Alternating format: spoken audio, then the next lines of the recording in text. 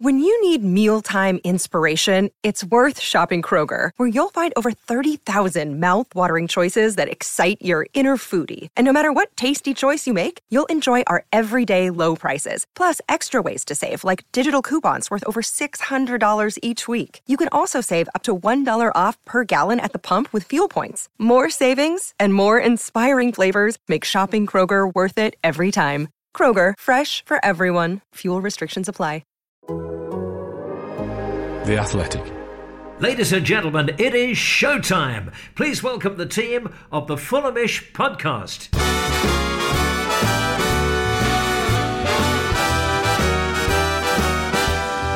It's the Fulhamish podcast, your independent voice of Fulham FC. My name's Sammy James and welcome to the show, brought to you by The Athletic UK. And of course today we're going to be previewing Friday's massive match between Fulham and Bournemouth at Craven Cottage. And of course, the talk is all around one man. The narrative centres around him, who switched allegiances for pastures greener. Of course, that is Peter Rutzler, who left for Bournemouth to Fulham 2 seasons ago. There's going to be chance for him on both sides of the ground. Some positive, maybe some negative. Who knows? And the great man is here on the podcast today. He can spare us 5 minutes out of his busy schedule. Peter Rutzler, hello. Hello, I was just thinking about this. I feel like if you become the story, that's not right. Although I'm not sure if that's like a press officer thing. You know, like in The Thick of It, where, you know, once Malcolm Tucker becomes a story, he's gone. This is becoming a bit like that, isn't it? It's becoming a bit much. But anyway, hello, Sammy. And Jack Collins, hello. Hello, Sammy. Hello, Peter. Hello, listeners. How are we? Fine, thank you. I jest, of course. Scott Parker really is the man where the narrative centres around, even though we like to pretend that it's Peter. A massive game on Friday. First versus second. Old manager against new. I mean, it was no shock that this one was picked for telly and the big championship game of the season so far. So we're going to preview that. We'll do a final word on Preston from the weekend as well. And I've got a stack full of emails as well. I am loving the emails that come in for this show, as do Jack, as does Peter. So we're going to read some of those out at the end. So before we kind of get on to the Bournemouth game and everything around that, let's just discuss Preston on Saturday. Peter, it was a really, really difficult afternoon. In so many ways. Obviously, the result was difficult. The refereeing was diabolical at times. And just even getting to Preston sounded like a nightmare. So how was it for you? Yeah, a difficult day all told. I think you've summed it up quite nicely there, Sammy. I did feel for a lot of Fulham fans trying to make it up on the day. I was quite lucky with my train. I got in okay. I mean, there were a couple of stops while, you know, the snow just sort of swirled around the train and you thought, is this going to happen? But obviously that sort of careered and made it a lot more difficult. So fair play to everyone who set out and also to those who got there as well. It was a tough task. And to be honest, the performance wasn't exactly thrilling, not by Fulham standards this year either. And I just felt like one of those they had to get through in the end. I mean, the first 20 minutes were great. It looked like things were going swimmingly. Felt like the team might run away with it. Another good day out. But then it just felt like fatigue, didn't it? I think that was the overriding feeling for me anyway. It was an odd one, and I think I wrote about this after the game because Silva had talked up the fact that, you know, obviously there's a sharp turnaround and the EFL should be protecting players more with a schedule, but then didn't make any changes, which felt like an odd thing to do. And I can get it. I can get the fact that, you know, if you're in the starting 11, you earned the shirt, you keep your place, and that's quite an important thing to maintain within the squad, and he doesn't like to mix things up. But at the same time, Fulham have a very good squad and they probably should maybe use it a bit more. And you know, with the cushion they got to the playoffs, did they really need to risk some of those players who were coming back from illness and whatever else? But, you know, still emerged with a point despite that shocking refereeing decision.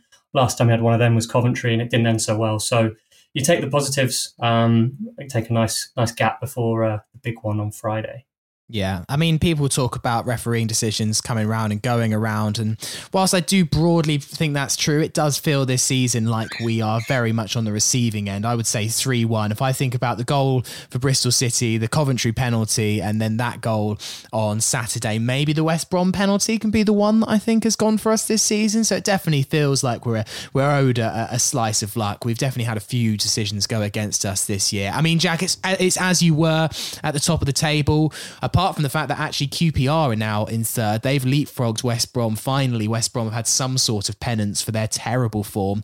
Yep. Bournemouth drew with Coventry with one of the flukiest equalisers you've ever seen from Todd Kane, but we were all very, very excited on the Fulhamish WhatsApp when that one came through. Yeah, it felt like it. We've got away with one, really, but also last 9 games, even though you've had those 2 draws, we're still on 2.5 points a game. You said it weeks ago, we need 2 points a game between now and the end of the season, and we are promoted most likely as champions. Yeah, I think so. I think 2 points. Well, I think 2 points per game is enough to get you up automatically. Perhaps not as champions if the pace continues at this kind of frenetic rate. But I also think that we're seeing a little bit with Bournemouth at the moment, that kind of drop off that I was expecting.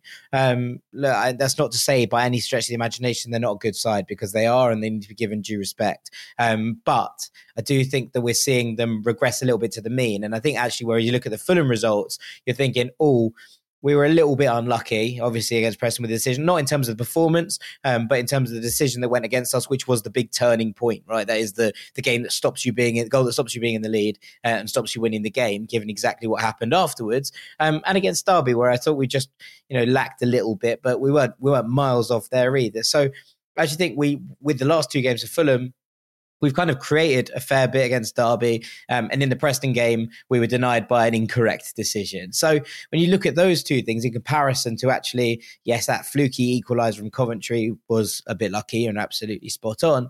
But in Bournemouth's last couple of games, I think we started to see them regress a little bit to perhaps slightly more how I expected them to play this season, and also to pick up the kind of amount of points that they were expected to get this season. So that's a good thing. If we get back up to, where we're at and stay above 2 points a game, I think Fulham are going to be all right.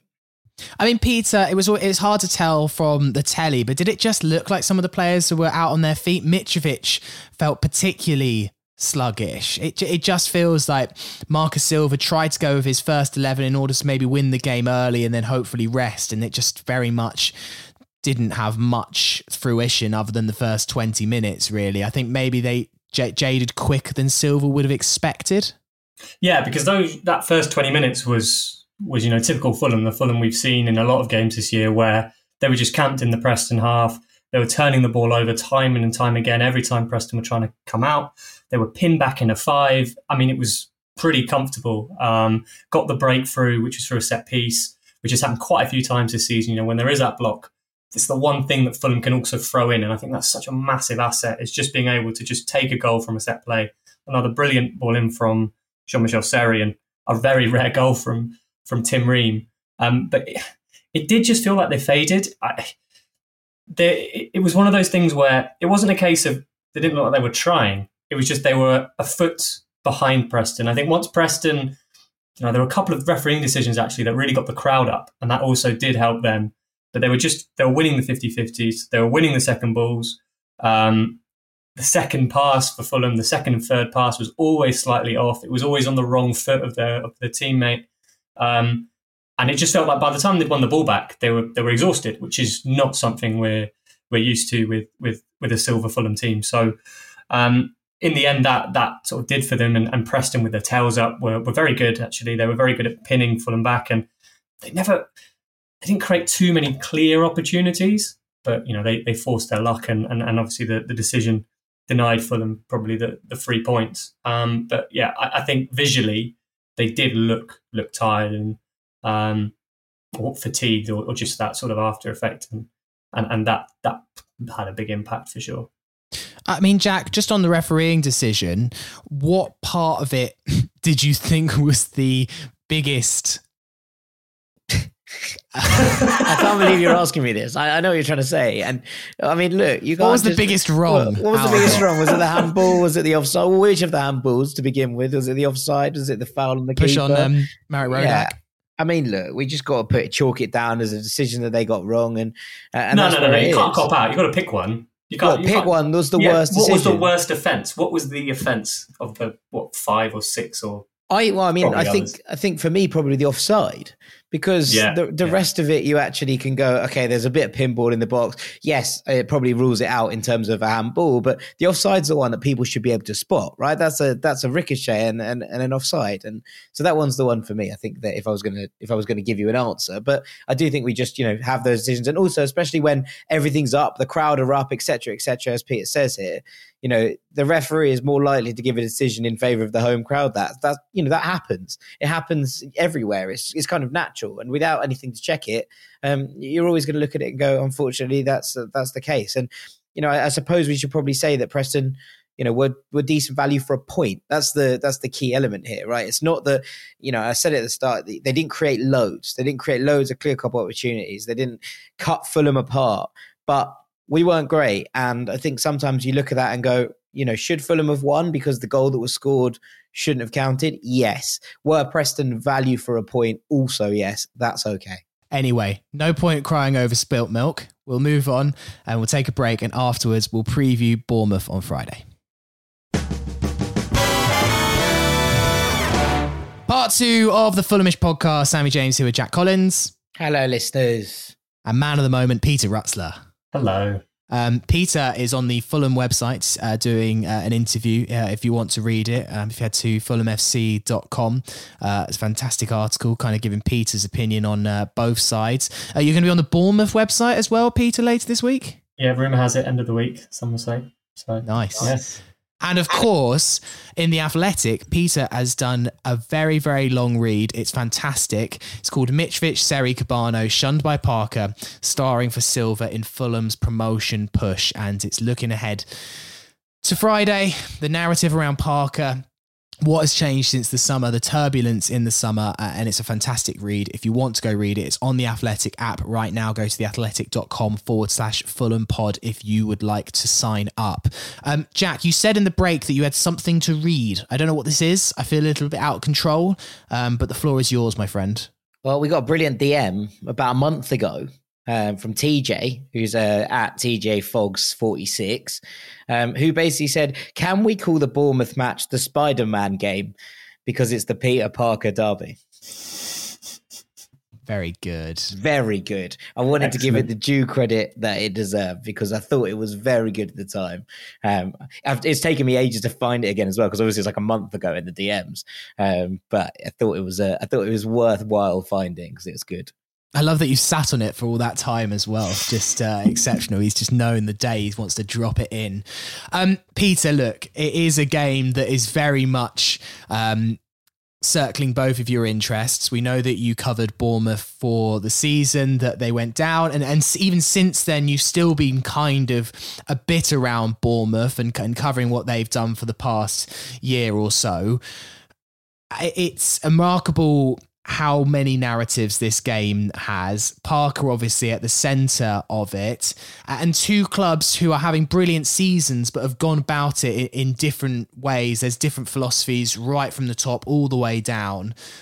What do you make then of Friday's game and its significance? It's quite unusual to have a game with so much narrative like this. It's hard to sort of ignore. Nothing to do with me. I think we should park that. But in terms of the fact that Scott Parker has gone there, the fact that both teams are cut above so far this season in the Championship, and as you say, Sammy, they're doing things in different ways, both in terms of style of play and also how the clubs are structured and their stories.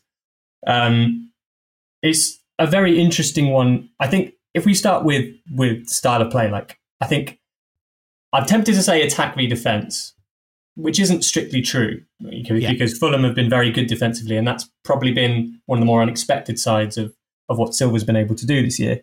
But in a more general sense, the way Bournemouth play, and Fulham fans will be familiar with this, the way they try and grip games, hold them, control them, squeeze the life out of them, that's Parker's way of playing.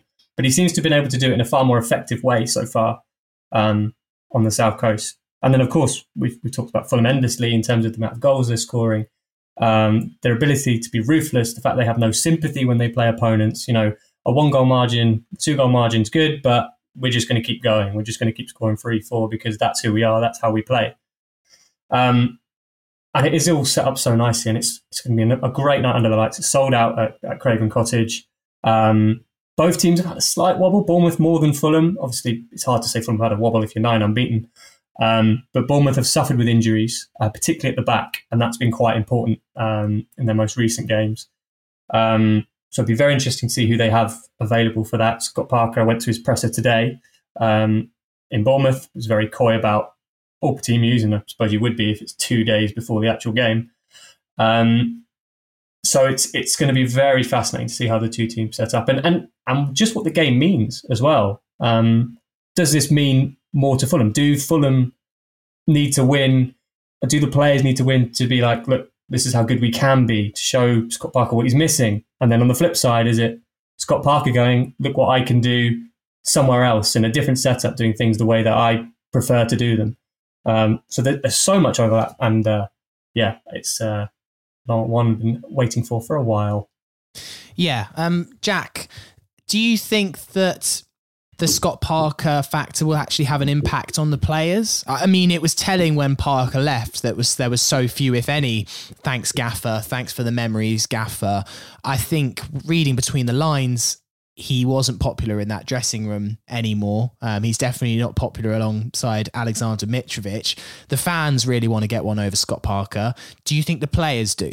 Well, you'd definitely hope so, wouldn't you? It's a bit like anything in life, right? If someone you feel has wronged you or done you a little bit dirty or given you more of a hard time you deserved or not given you your fair share of chances or attributions, you want to prove them wrong, right? In any walk of life. And I imagine that, you know, part of this is all season long, right? It's over the course of the season. Fulham will want to finish above Bournemouth because they'll want to finish above Scott Parker and be like, you were wrong. Could have done this with the squad. And we could have scored more. And do I think that that's part of Alexander Mitrovic's insane goal scoring form? Yeah, I do. Yeah. I think he's out with a point to prove, and there's lots left in that to say it. Do I think that can go one of two ways? Also, yes, right?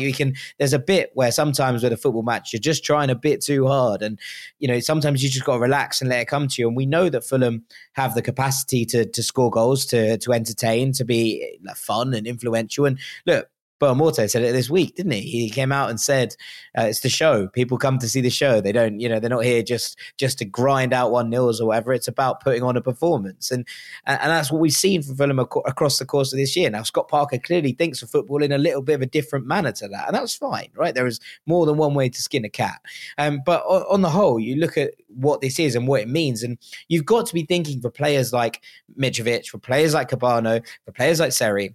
As Peter said in his article this week, this means just that wee bit more, just to be like, hey, mate, you were wrong. You were so wrong about us. And we're proving it by not only coming out on top of you in the league. And obviously, there's a kind of spice in that if Bournemouth were to win this game, they go back above Fulham. And there's that element of it as well. So, it's not only going, okay, we're making a statement here, a blowout win against your nearest rival is a massive statement in what the division is. But also there's this kind of separate run at the same time where you're looking at it and going, okay, we want to get one over and also increase that lead and prove a point in all the ways that we possibly can. I just am a little bit concerned about the fire and the kind of build up in the dressing room and what it means, and it just all maybe getting a bit emotional and a bit much. Yeah. What's the feeling in the Bournemouth camp, Peter? Obviously you said you were there today.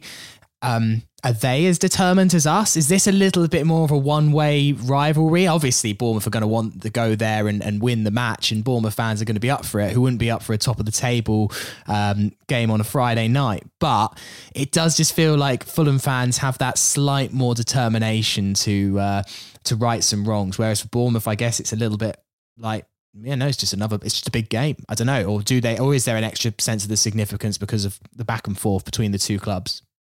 I think the game matters from a Bournemouth perspective more because of the run of form they're on as opposed to everything else that's swirling around it. I think if you're Scott Parker, you want to play this down as much as possible. You don't want those distractions, because if you take in those distractions, it becomes about him and not the game itself.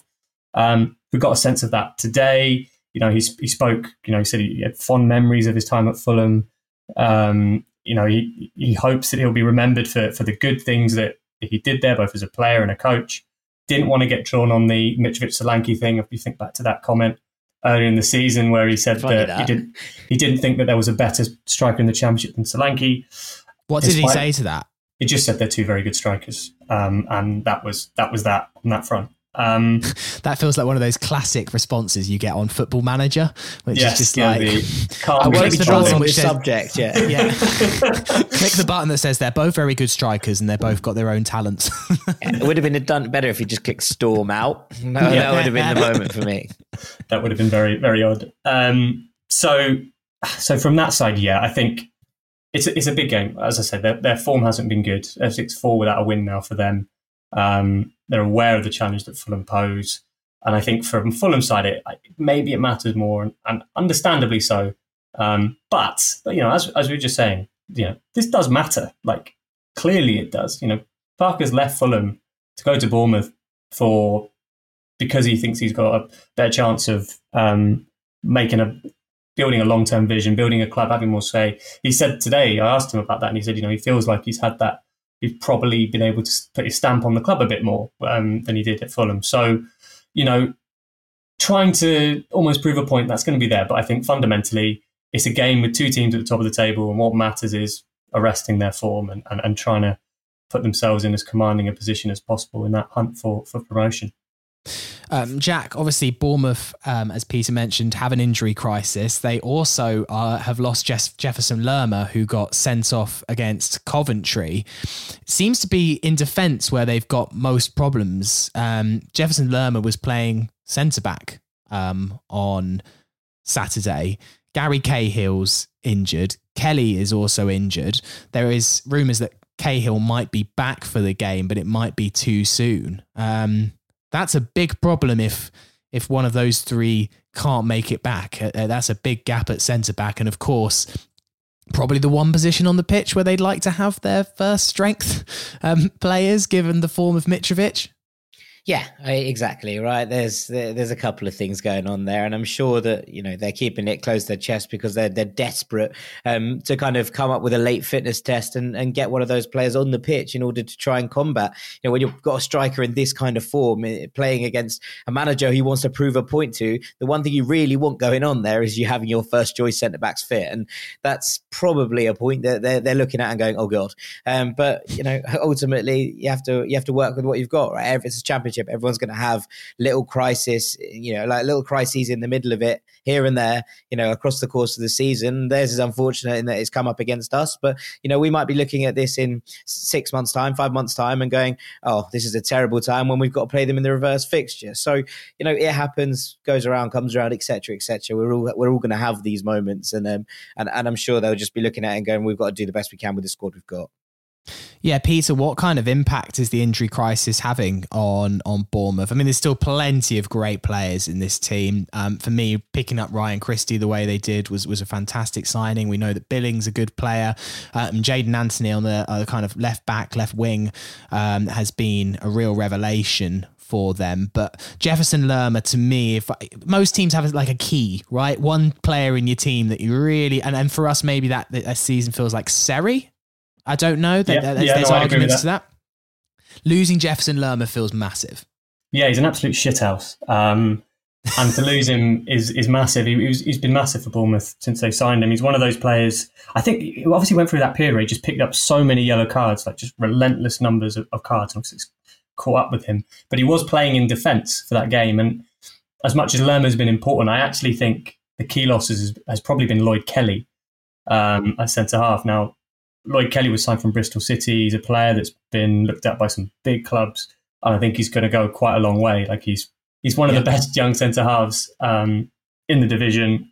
He's got a really high ceiling. He's very good at playing out from the back, and he's become very important in the way Bournemouth build their attacks. And both he and Gary Cahill have complemented each other nicely, and they've lost both, I think.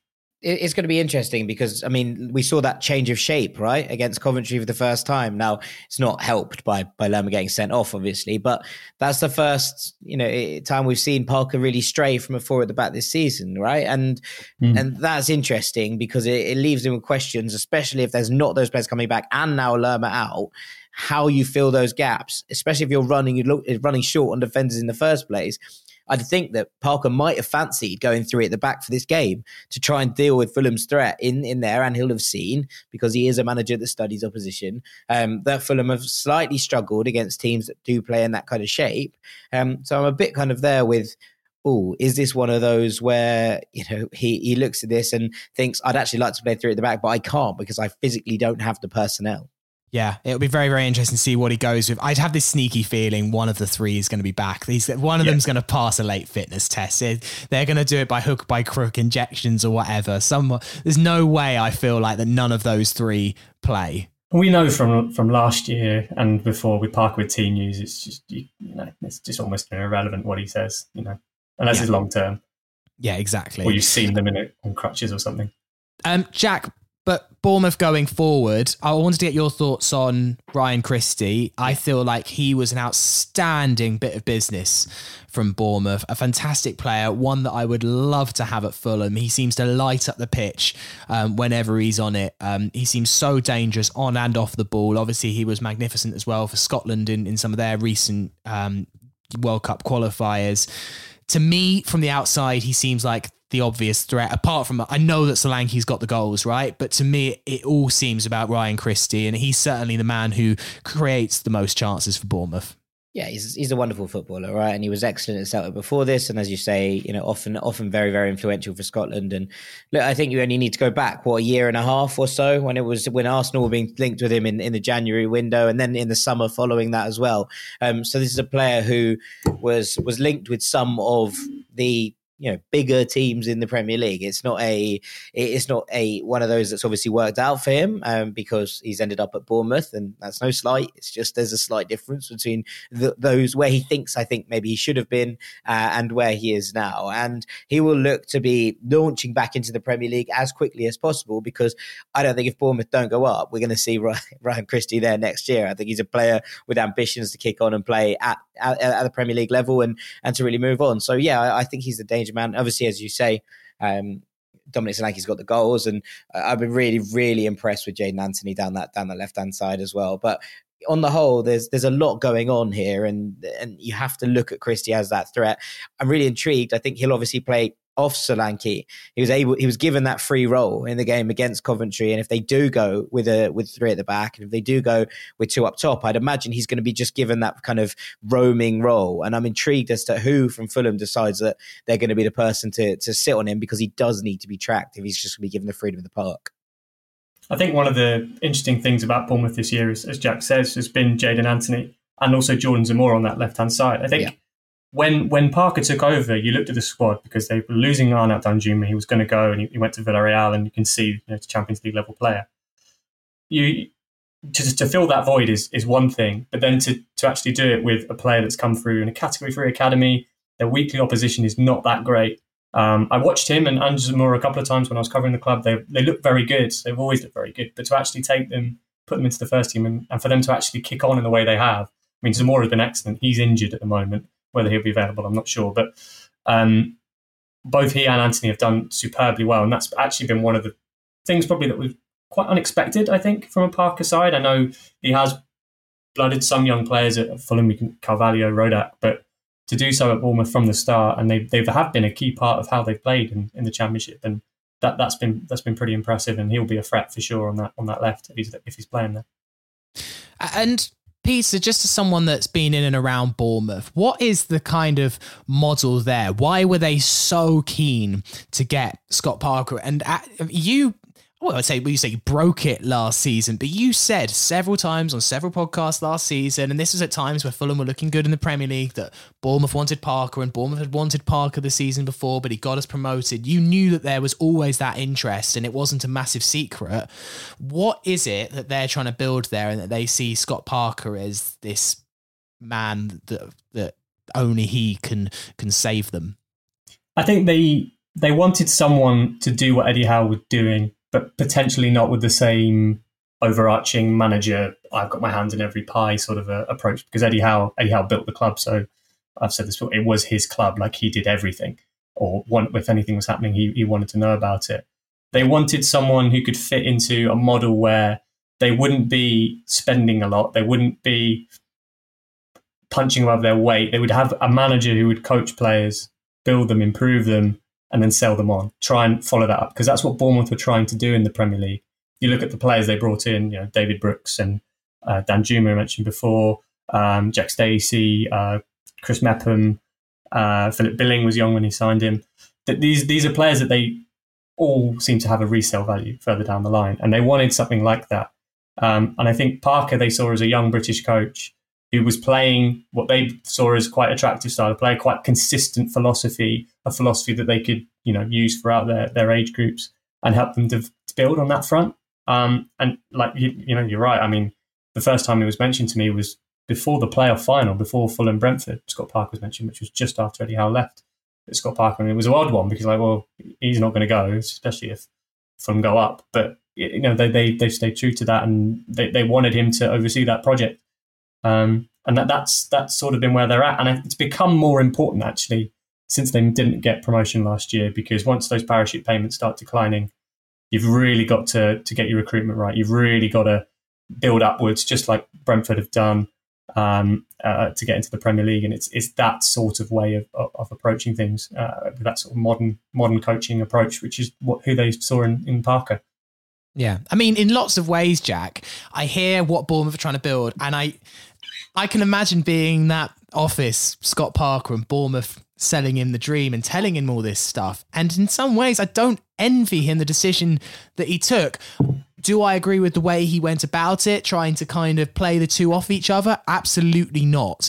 But in lots of ways, and look, there's lots of things I like about Fulham. There's some things I don't. We do seem a little bit batshit mental sometimes in the way that we undergo transfers and recruitment, especially. I'm not saying it doesn't work, but it's a pretty crazy way that we do things. And that Parker would have sat down in that room and gone, a bit more of a long-term commitment, a club that's really trying to do things the right way, a nice place to live. I fully see the reason that he went. Yeah, I mean, look, I don't think anyone can be like, oh, why would Scott Parker do that? Especially with, the amount of... Look, there was a fair amount of grumbling right at the end of the last season, and put ourselves chief among that. With the way that Fulham were playing, with the way that Fulham refused to attack at some points when we needed points. There were questions being asked, legitimate questions. I'll put it out there, but still questions being asked of Parker's style, his management philosophy, whether he could do things differently. All of these things, right? And that makes it difficult. I mean, imagine he can hear that noise. He hears the what's being said about how he's playing, and there's also in so many ways, obviously he'll get an easier, and I don't mean an easy, but an easier ride from the press in the country because he's a young English manager trying to make his mark. And I'm not talking about Peter here, but he's got friends. Eyes, mate. He's got friends in the media. He'll have players he played with looking after him. And look, it's come into focus recently with Ole Gunnar Solskjaer, right? Players defending him despite the fact that the position was at some points indefendable. It felt like Parker got away with last year scot-free, and no one was really criticising him apart from the Fulham fan base. So sometimes there is an element of, do you start to believe your own hype? Do you start to believe the fact that you're like, yeah, I am a really good young English manager in this game who's working really hard, and the Fulham fans don't seem to want me and they don't deserve me? Those type of questions being chucked around, right? They are things that you can think about. Now, I don't think any of the criticism, or some, okay, I don't think that all of the criticism was unfair. I think that there was a reasonable amount of legitimate criticism about how Parker's tenure ended, and I think there's plenty of legitimate criticism about the way that, as you said, he played the two clubs off each other to try and get whatever he wanted out of that situation. But you're absolutely right. I can see why you can go into a club and they can sell you a dream and go, right, here you are, you can pick the players. Yes, the transfer budget is smaller, but you get complete control of it, etc., etc., etc. And I can see why that would appeal to him. But I can also suggest suggests that, Fulham were looking at getting rid of him for a reason. And that reason was that they didn't think he was the person to recreate the style or the feel-good atmosphere around the place in order to get Fulham back up again. Two things can be right. Like, one man's trash is another man's treasure, right? There are things here, and look, he seems to be doing a very good job with Bournemouth in a squad that some people looked at and thought this might struggle. And you can give him credit for that without saying that he was the right man to take Fulham forward. I think it's worth saying with the summer, as much as Parker can get criticism for the way it dragged out and the fact that it did compromise Fulham, Fulham also benefited from this ultimately, because they wanted to keep him. 2 years left on his contract, would not have been sacked. But it did suit them for Parker to move on, because as we mentioned before, there were players that weren't used in the Premier League that were not exactly happy.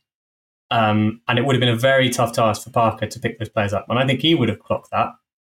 And that's probably why Bournemouth seems so appealing.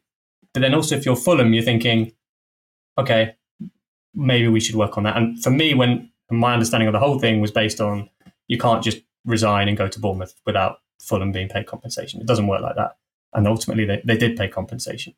I think Fulham did benefit from that. But Jack's right in terms of, what he is as a coach and what was appealing. And my stance on Scott Parker is, and everyone knows because I say it all the time in terms of whenever we discuss it, but the way he left leaves a sour taste. There's no doubt about that. And if he does get a bad reception on Friday night, that's understandable. Yeah.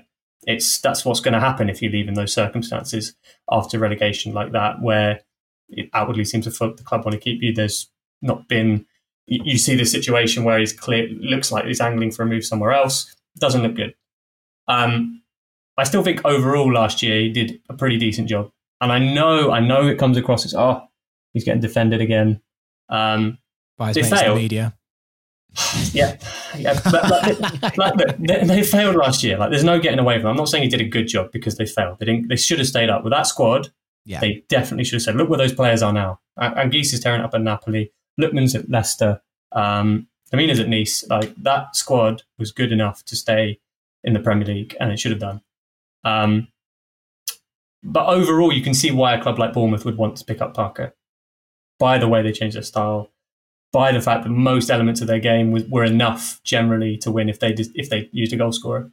And the most inexplicable thing was what happened with Mitrovic. The assumption was probably they didn't fit the style of play, but the one thing that sent them down was that they didn't take chances. Like, Fulham created more chances than Tottenham did last year. So it's one of those things. But, it's done. And I think Bournemouth have got the coach they wanted.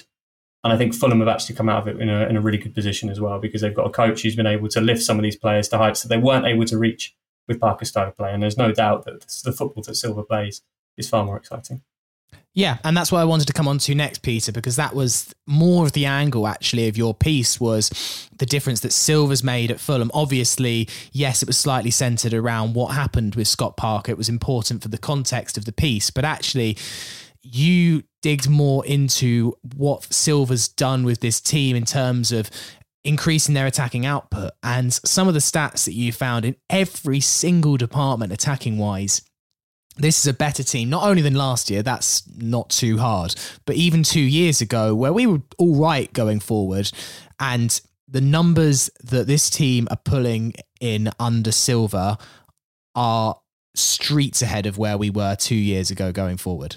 Yeah, they are. I mean, the interesting thing is both Fulham and Parker played a sort of a 4-3-3, but with the difference, and they were both sort of play build-up play, both quite relatively structured in terms of what they do. Parker far more structured than what Silva is, and that's where I'd say there's a difference. But Fulham are so much better now at making use of possession. I think the one stat that I highlight, I think it's average sequences, so which is, I think it's 10 plus passes that end up resulting in a shot compared to just the amount of time that they have on the ball. And they average about 10.2 seconds per passing sequence. And it's the same under Parker as it is under Silva now, but just they create about 4 shots from those passing moves compared to 3 per game, which is a massive difference. And then you can see the attacking numbers, just how they roll off the back of it. And Fulham just are a more well-rounded team. We talked about set pieces. You can score from set pieces. They didn't really do that under Parker as much as there was a playoff final. Success was on it. They didn't do this to the same extent, not even close. And then defensively as well, which you just wouldn't expect when you see the numbers that the Fulham are putting in. We saw the run of 5 clean sheets. Now, of course, there are caveats. We are halfway through the season. This squad is better than the one Parker had 2 years ago. I don't think that's not really debatable, but there is quite clearly a step up. And it's, as we were mentioning before, there are players in that squad who are playing at levels they haven't done before. And I think that's quite telling in terms of what output Marco Silva's getting from them. Mitrovic, Jean-Michel Seri at Fulham in any case, Neeskens Kebano, Tim Ream's playing at a very good standard as well. I didn't mention him so much in the piece, but he is. There are a lot of players he's getting a lot more out of, and that's what's really so striking about the difference. Yeah, and just looking ahead from a Fulham team point of view for Friday, Jack, what lineup? We assume that everyone we know is fit. I'm going to guess that it's Chalobah, Cavallero, Stansfield, who are still out, and we don't exactly know what state we are with the illnesses. But again, you'd think it's illness. We're a week on. They've had 6 days. Most people are probably going to be recovered that need to be. What changes, if any, would you like to see Fulham go with on Friday night? Look, I know we spoke at the start of the podcast about the fact that we not didn't want, but we're a little bit surprised at the lack of rotation, given there was a midweek game and given that there were injuries, etc., etc., etc. So, yes, I think there are changes. I'd like to see Kenny Tete come back in, and I'd probably like to see Bobby Reid come back in, although I'm not quite sure for who, because I think that Fabio has been very impressive the last couple of games. Don't think Harrison Reed's been brilliant for a couple of games now. Has struggled a little bit, but I'm not sure if you can risk playing a kind of pivot of Bobby Reid and Jean-Michel Seri if it's just a little bit risky, given this is a very good side.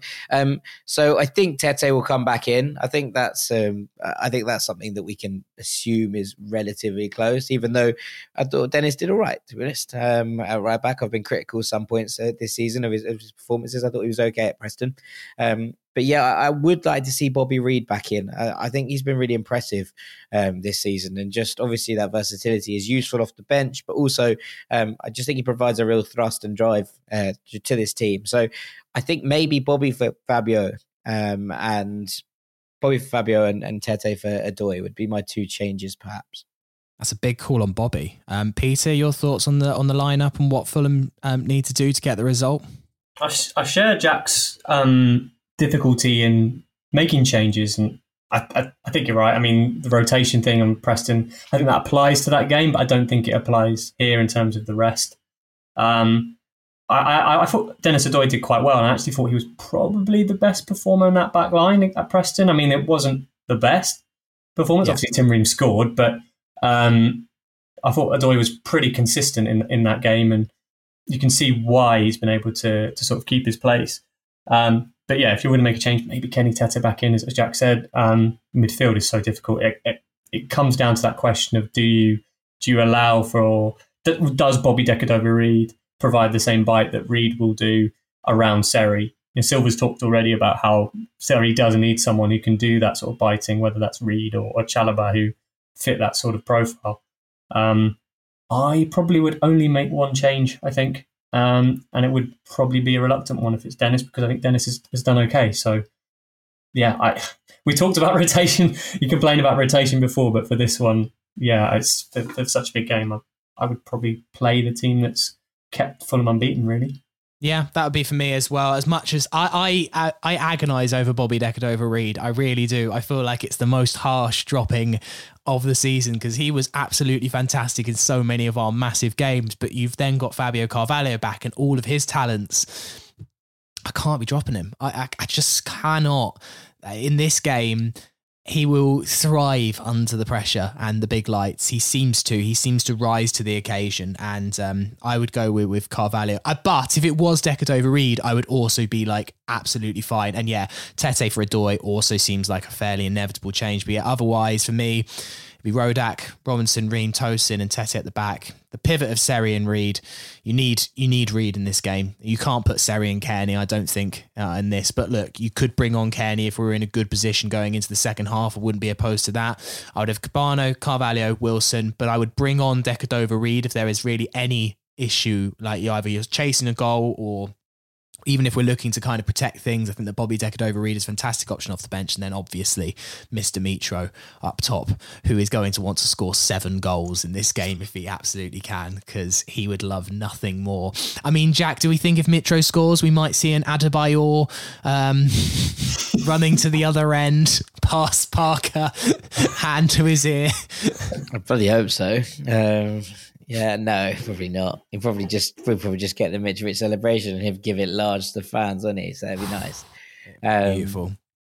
Yeah, I mean, look, it'd be great. It'd be funny, but probably not, no. All right, well, it's a huge game, 7:45 on Friday. It's on Sky if you can't make the match. The match is sold out. The tickets are going like hotcakes. The Twitter black market is up and running for this game. And I've got to give a huge shout out to people on Twitter. I put a little tweet out the other week saying that I was looking for an aisle seat to take my dad to this game because he's just had knee surgery. I must have had about like half a dozen people tweet me within minutes offering seats and stuff. I just felt really like humbled by that because it was really lovely that people were actually trying their best to kind of help my dad and I out in that situation. So fortunately, we've managed to sort it. A lovely guy called Dave got in touch and we've got it solved. But I just wanted to say thank you so much. It was a really, really nice moment for so many people to get in touch. And even if people couldn't help, they shared it, etc. So thank you for that. Anyway, we're going to take a break. Afterwards, got some emails. Part 3 of the Fulhamish podcast, Sammy James with Peter Rutzler and Jack Collins. So in the last kind of month or so, I've been saving up your emails for the Thursday pod. And naturally, this means that we're now getting a lot more emails. hello@fulhamish.co.uk if you want to send me an email. I don't always reply to them on the email, but I put them in a little Word document and I save them up for the Thursday podcast. This first one is for Tim Clark, who actually is part of the Fulhamish writing team for my new section, which I'm going to call This'll Catch On. And it's we seem to have weekly suggestions of chants to us. I don't know, we have no control whether chants get sung or not, but I'm happy to kind of read them and I'll rate them as to the likelihood of this catching on. This one was, I'm going to put this out there, but if people are after a song for Marco Silva, surely Maxwell's Silver Hammer by the Beatles would work pretty well. No, maybe no one actually cares, but the phrasing works pretty seamlessly. Easy to sing, well known, etc. Jack, I'm going to counter the well known. I know a few Beatles songs. I'd like to think I know maybe more than average. This one, no, never heard of it. It was like pretty well known. I was like, I'm not 100% sure I'm with you though. I have heard the song, but well known would be a statement that I would not stand by, I'm afraid. Someone's been watching Get Back, which is what I can tell you about this. Someone's been watching Get Back and therefore has seen what's going on in these on the B-sides. But yeah, it's I mean, look, it's a good shout, but it's not gonna. It's a 2 out of 10 for me. It's not going to catch on, but it's a great chant. But this is all called This Will Catch On. I'm giving people the likelihood of whether it will catch on. So Tim, thank you for the suggestion. Keep the chant suggestions coming in, and I will happily rate them or slate them. Just be prepared. Next one from David Smith says, "Hi team. I was naturally inclined to support Coventry against Bournemouth last weekend, as Bournemouth are our nearest rivals, as well as the obvious Scott Parker factor. I saw you had the same approach. However, is it actually more important that the teams behind the top two don't catch up? Apart from bragging rights, are there any real benefits for finishing the season in first rather than second? E.g., how much money is at stake? Or is the only thing that matters making sure we finish in the automatic spots? Thank you, David." Peter, your thoughts on David's suggestion? I don't know the specifics of the finances, but I think it pales in comparison to what it means to be in the Premier League in terms of television rights for going up. So in that sense, not really that relevant. I think it's a fair point. I think the most important gap is not first to second, it's first to third. Fundamentally, the job is to go up.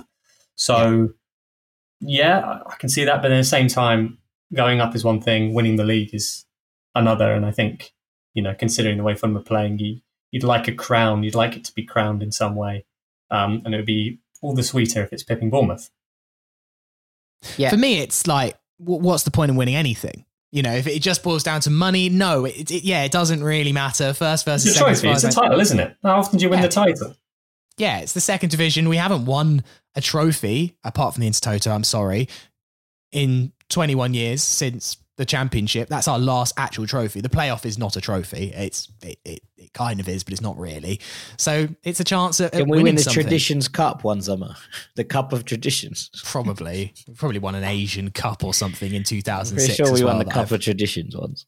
Yeah, I'm with it though. I think this is. I think the point is absolutely spot on, isn't it? Like, yes, there's like love of it, and yes, there's it, but Fulham need to go up automatically, and that is the truth. And look, I think the kind of reaction that we're getting, etc., is because of the way that Fulham dropped points, and then obviously Bournemouth dropped points. So there's obviously that like feel of, this is more important, right? Because at that exact moment, if you looked at that game in complete isolation, you'd be probably looking at it and going, it doesn't really matter what happens here in terms of, but just because Fulham had already dropped points, it felt massive that Bournemouth then didn't leapfrog Fulham. And actually, I think, Sammy, you were saying this last week, that we really want to be ahead of Bournemouth when Fulham played them, because otherwise sit in, play for the draw. You could have come to the cottage. I imagine, we've talked about lots of teams coming to the cottage and playing for the draw, and I'd imagine that if you offered Scott Parker a point now, he'd say, thanks very much, I'll take it. But even more so if they were already above us, right? Yeah. Even more so because it keeps their position on top, it holds their form, like all of the above. So I think there is now there is an extra element, an extra incentive for them to come out and try and play a little bit more to try and get back to the top of the table, which should suit Fulham because we tend to do better against teams who want to actually have a go. So maybe there's that kind of element to it too.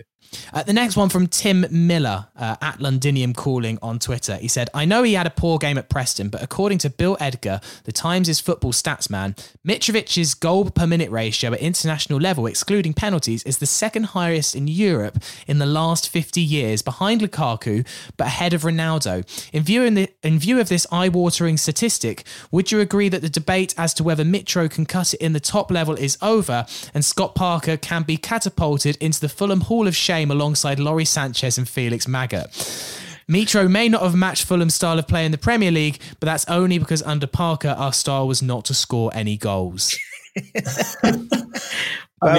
I love it. It's like the exact opposite email from the one we got a couple of weeks ago about criticising Parker too much. It's like the exact opposite. So, look, yeah, in many ways, well, look, Mitrovic scored double figures the last time Fulham were in the Premier League, not under Scott Parker, right? In another relegation season. I don't think the argument holds weight that he's not good enough to do it in the Premier League. Last year, he didn't score because he didn't get any games. And when he scored at international level, when he scored at championship level, when he scored pretty much everywhere he's been, he's done it. So, I mean, I agree in that I don't think the argument carries any weight. I just think it's a question of stylistic natures, and look, you can't blame some strikers don't work for certain players, and you can talk about Pep Guardiola not liking Zlatan Ibrahimovic. It doesn't make Zlatan Ibrahimovic a bad footballer, and it doesn't make Pep Guardiola a bad coach. Those two things are just sometimes just not compatible, and it clearly didn't work between Parker and Mitrovic, and that's where we're at with it. And I don't think that debate needs much more weight to it. I'm pretty comfortable with the suggestion that Mitrovic can do it wherever he's given service. Yeah, I completely agree. Like, it's just, I mean, Jack said it. I don't want to give it too much more discussion, but you can't make an assessment of Mitrovic in the top flight. He hasn't had the circumstances. Maybe we'll see next year. Hopefully we will. In terms of Hall of Shame, that's everyone's own decision, I suppose. Yeah, I think to compare him to Sanchez and Felix Magath is strong. Neither of them won at a playoff final against Wembley against Brentford, but each to your own. If you want to stick them in the room 101 of Fulham managers, then be my guest. Mark in California, I also emails on this point. He says, hello to the three of you. Sammy, I request these two questions to be read on your Thursday show because I really trust your judgment. But I'm going to just go for question 2, where he says, personally, I am done with the question, can Mitro play in the Premier League? There is a certain lounge on the grounds named after one Brian McBride. And whilst I believe McBride was probably a quicker player, his game really mirrored Mitro and he did just fine in the Prem. Basically, I think he's saying that Mitro deserves a lounge. And Nothing could be more true. That was actually quite a long time ago, though. I will caveat that with this. Like, you know, we've seen eras of different type of players change across the years. McBride's era was a lot more physical, a lot more crosses whipped into the box. As you know, we were seeing a lot more aerial things won. So there is that element of it. I'm not to disagree with the point. I think that Mitrovic can hit the Premier League, but I would just slightly caveat that Brian McBride played in a different era to what Alexander Mitrovic is playing in now. Yeah. Jack, I know you've seen this email. It was very directed at me. It's good vibes. I enjoyed it a lot. From Matt Littlejohn. It was basically, the title of the email was, Sammy, I want to hear your opinion on this. I was like, okay, what's this? He first of all says that he's a huge fan of Fulhamish. He lives in Washington, D.C., and he depends on the pod and the Athletic as he knows no other Fulham fans here.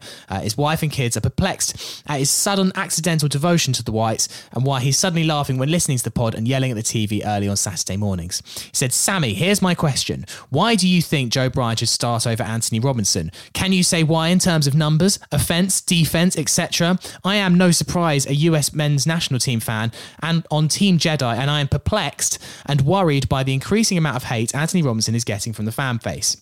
As far as I can tell, the argument is that Joe is a better crosser, which I think is probably correct. To me, the thing is that Anthony sends in a ton more crosses because he's faster and stronger and also frees up to Cabano with his overlapping runs, whereas Joe never gets upfield and sends in about one cross a game. And Joe is worse in defence and in the air, other than maybe one-on-one coverage where he is kind of all square. What am I missing? Thanks, Sammy. Well, I mean, he's got a point. I mean, I feel like it was the grilling of Sammy James. I was reading my own death note there. I just say that I've been frustrated with Robinson's passing and some of his technical ability in the last few games. I see why Anthony Robinson plays, and I can definitely agree with you that he does free up Cabano. I would argue that it's not just because Anthony Robinson puts more crosses into the box. I just think that Joe Bryan, as an attacking outlet, is fantastic, and his relationship with Mitro is brilliant. But I also do see that Anthony Robinson's defending generally is better than Joe's, and also if we're going to go up next season, that Anthony Robinson would be better for us in the Premier League, where we're going to have to do a lot more defending, and Robinson's pace will be absolutely crucial to our style of play. So I don't know if I ever fully said I am 100% Team Joe, but I will take the point on the chin. Thank you. And my dressing down has been served. I just think there's a fair point to be made here in that whilst I love Joe Bryan, like to bits, and I will always be grateful to him. And to be honest, I reckon he should probably get a statue up. We can discuss the ins and outs of what it is. But ultimately, I think the question is, who do I want to start more games? The answer to that question is Anthony Robinson. But I want to see a bit more rotation, and that's what I struggle with, right? That it's not that I think that Joe Bryan should be starting every game. And to be honest, when there's a week break here, I wouldn't change the left backs. I wouldn't switch it around for this next game coming up. I think that Robinson's defensive work rate is excellent. I think that his pace getting forward allows us to stretch the pitch more. I think he play a little bit wider when he's in the team, and I think that helps us. But I do think that there is also space to rotate a left back, because we have two very competent left backs in this division who are, almost any other team in the division would be starting, both of.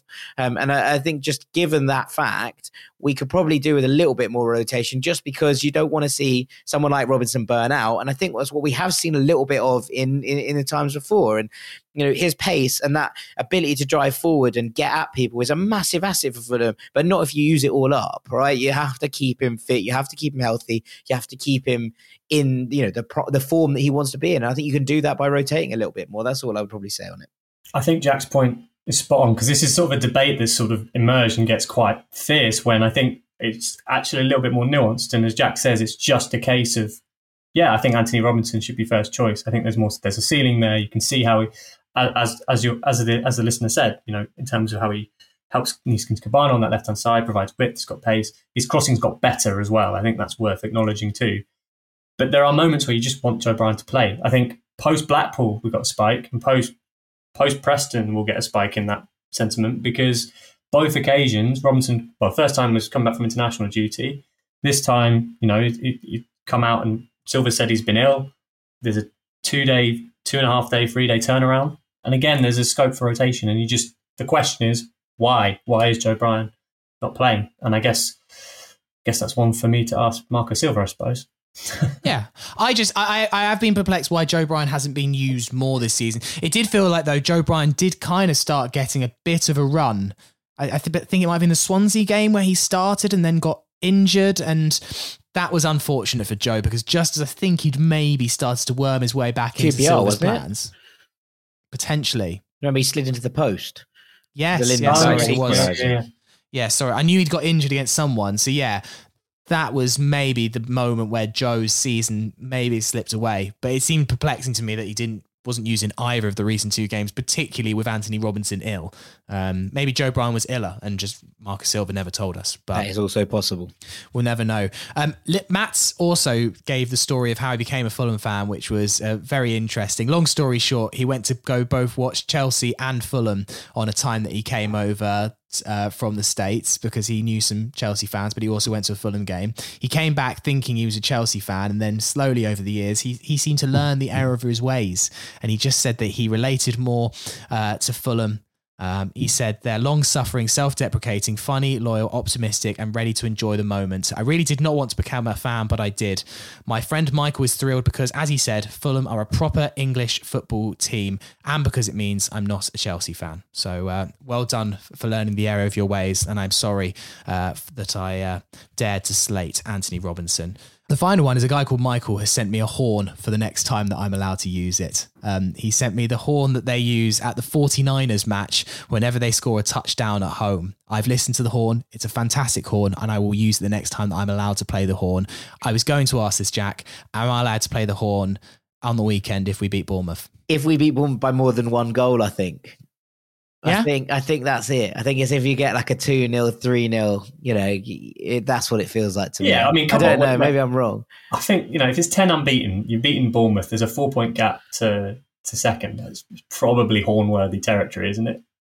Fine. Probably in the conversation, but I think it needs to be 2 or more goals. I think it needs to be relatively convincing, or like a last-minute winner. It needs to be either dramatic or convincing. Okay. Them the rules. I will abide by them. We've been kind of adapting the horn rule as we go out throughout the season. So thank you very much for that. And thank you very much for listening today. That is the end of the podcast. A bit of a rambly one. Thank you so much for your emails. Please do send in more. hello@fulhamish.co.uk. Really enjoying this last bit of the show where we read some of your wonderful letters and correspondence. It's great for us to have. It really brightens up our week as well when we get some of the emails through. Just kind of popping through, just for us to just amuse ourselves on the train or whatever we're doing in our day. So thank you so much for that. Jack Collins, thank you very much for being on the pod today. Thank you, Sammy. I cannot wait to hear Maxwell's silver hammer being wrung out from the Hammersmith end this weekend. I know. It's going to put me to shame when everyone in the back of the hammy end really, goes to town just to prove me wrong that that's no way going to catch on. And Peter, enjoy the Rutzler Derby. I will savour it. I'll savour every moment. I'll sit there and I'll get there 2 hours before kickoff and just sit there and then just soak it all in. I tell you what, we can start if we're up 3-0 at 70 minutes. Is Peter Rutzler? He left because you're shit.